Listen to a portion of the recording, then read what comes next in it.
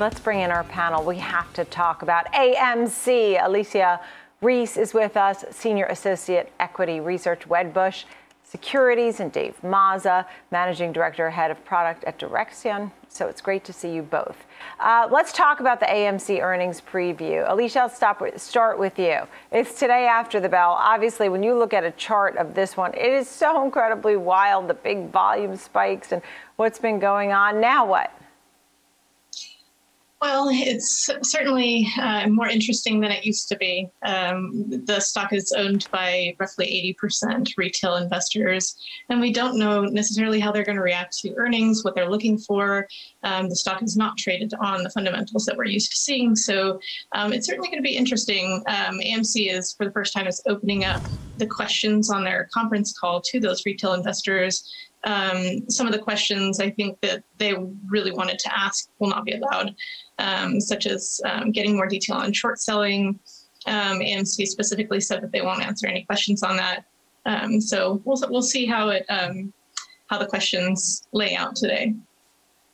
Are you a fan, just quickly, Alicia, before I get to Dave, are you a fan of this stock? It's at $33.94.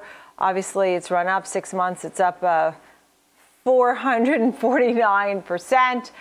Where do you have a rating on this, or is it just sort of a wait and see? Yeah, well, it's not the way we typically approach stock ratings and price targets, but right. Under the circumstances, I think it's warranted. We remain on the sidelines with the stock. We don't recommend buying or selling here. Not buying because I think it's far overvalued, but also not getting into a short position because the shorts keep getting attacked by these Redditors and can potentially lose a lot of money on the trade. So right. I think it's wise to just remain on the sidelines at this point. Dave, what do you think here? Well, I think kudos to Wedbush for even having an opinion on the stock. What's interesting about AMC is a lot of analysts have actually dropped coverage of it because of the fact that it hasn't traded on fundamentals, and it's difficult to have a price target with that being the case. The average price target is $5.25 of the 9 analysts that are still covering the stock, whether it's buy, sell, or hold. What I think is interesting here is the options market is implying an 8% move that could either be up or down. We know the last time we saw a big run up in AMC shares was actually after earnings. So I think if the stock is able to show some momentum, as it's supposed to have, forecast to have a better than expected earnings, particularly quarter over quarter, and especially year over year, when last year it lost over $5 from an EPS perspective, then I think we might see a move higher here. But there's still the overhang of COVID here, and with the Delta variant continuing to kind of make its way across the country, it might be difficult to really foresee the reopening trade, which AMC is associated with it, and being kind of a meme stock at the same time. We may see some difficulty here if they're not able to show that momentum. So, David, I mean, it's clear to you that even if it moves 8%, as you're saying, even to the downside 8%, you wouldn't jump in there and say buy it, right? Well, yeah, not necessarily. I think the hard thing is identifying the fact that the stock has moved so much. We have a particular product called the Direxion Low Priced Stock ETF that screens for companies that trade between at the time of reconstitution $2 and $5. That stock has moved up significantly. Now it's north of $30. So we actually just sold it out of that particular portfolio for that reason. And so, again, it's difficult to see on a going forward basis unless we see much better than expected EPS, with the forecast around negative 90 cents this quarter, to see the stock kind of get that ramp back up to 60. Alicia, I know you cover other names in the group, IMAX, Cinemark, also National Cinemedia. Are any of these interesting to you as long-term plays? Yeah, absolutely. IMAX would be one of our top picks in the exhibitor industry. They're tied to blockbusters. So with the windows shortening and a lot of moviegoers more interested in an event type film and going to see it on a premium screen, IMAX benefits greatly from that. It's also expanding globally in a way that the exhibitors are not, as exhibitors just update or upgrade their theaters around the country, around the world. That benefits IMAX. So they're a really interesting pick that I think they're underappreciated right now. I think in the exhibition space, Cinemark is underappreciated as well. It has very stable results. We can usually count on them to beat the market every quarter. This past quarter, they announced Friday morning they beat pretty handily, and they have Latin America coming back into the swing of things in the next quarter or two.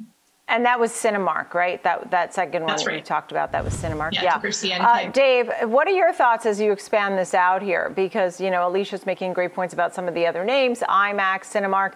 I think it's very interesting in the environment we're in where we have streaming. Something's in the theater and you could stream it at home. You have battles between movie stars and theater and companies like Disney and such. Where do we stand? Are there buys within the group and what's going on? Yeah, look, I think companies that are able to kind of monetize both in-theater experiences, especially on the premium side, and the streaming are likely going to be the winners here. Now, it's going to take some time to get there. I think Disney stock's reporting earnings later this week. There's the stock actually, traded much higher, and it's kind of been it's not a premium multiple because it's now being really valued as a streaming play, although the parks revenue side still contributes a much greater portion of earnings there. That's a really interesting name to potentially take advantage of both the reopening and the potential for COVID to continue to increase here. So that, to me, is a way to kind of split the difference here. At the end of the day, if you're not embracing... Do you like Disney? Is that what you're saying, Dave? Exactly. Do you like Disney? At the end of the day, if you're not embracing the fact that we are seeing a change in how people experience and what they want to experience, I think it's going to be difficult to survive. I think about myself as the father of two young girls. Disney Plus is a must-have in our house, just like a lot of others. Now, again, at the end of the day, people cutting the cord, all that might mean is that you're buying service after service, but there's going to be winners and losers in that, even in the space. Yeah, and Alicia, I'll give you the last thought because you cover these theaters that I love going to a theater. I don't necessarily love streaming, but I think that it's the wave of the future. So are we worried about these companies in 5 or 10 years?